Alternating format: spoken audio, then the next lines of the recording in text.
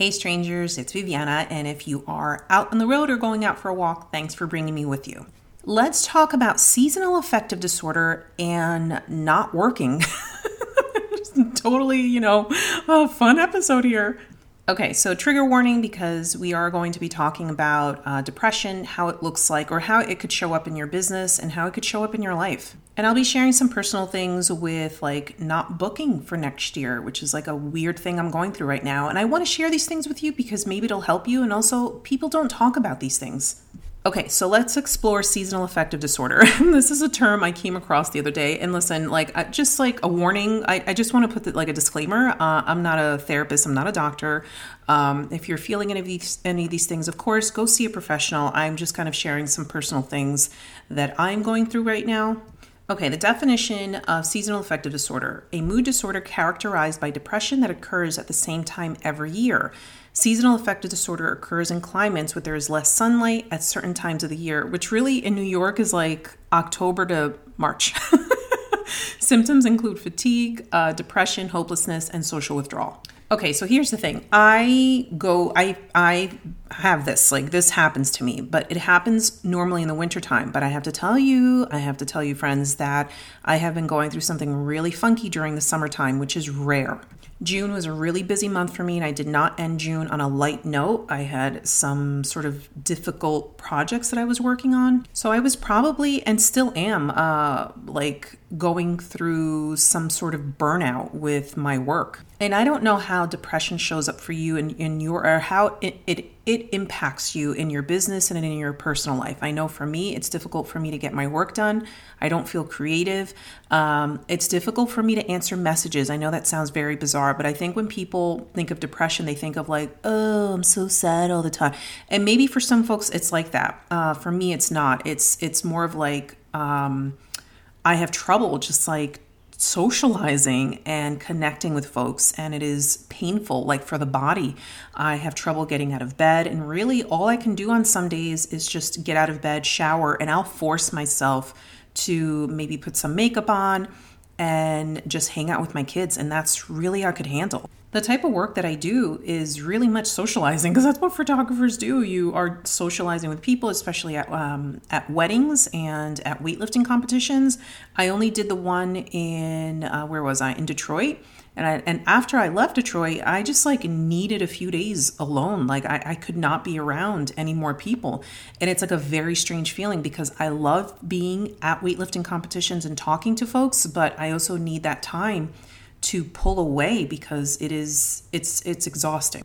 And it's more so exhausting when I am dealing with some depression stuff. I don't know what to call it. It's a very medical term, depression stuff. Anyhow, so I'm not here to emotionally dump on you because that's not fair to anyone. And I am at a point now that I probably just need to see a therapist because I don't want to do this alone. And I say that so easily because that is something it's a privilege to be able to go to a therapist, to afford a therapist. I know that there are people that can't. So that is what's happening with my depression.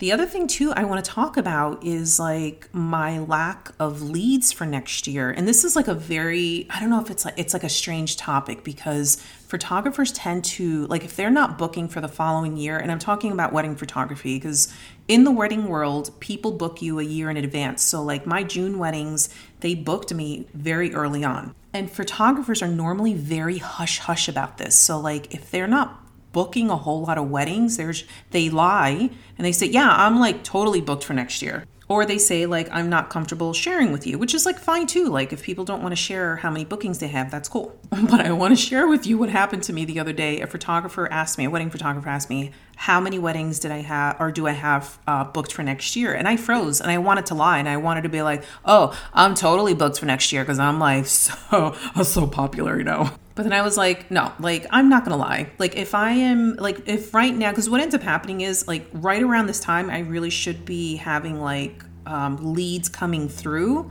for next fall.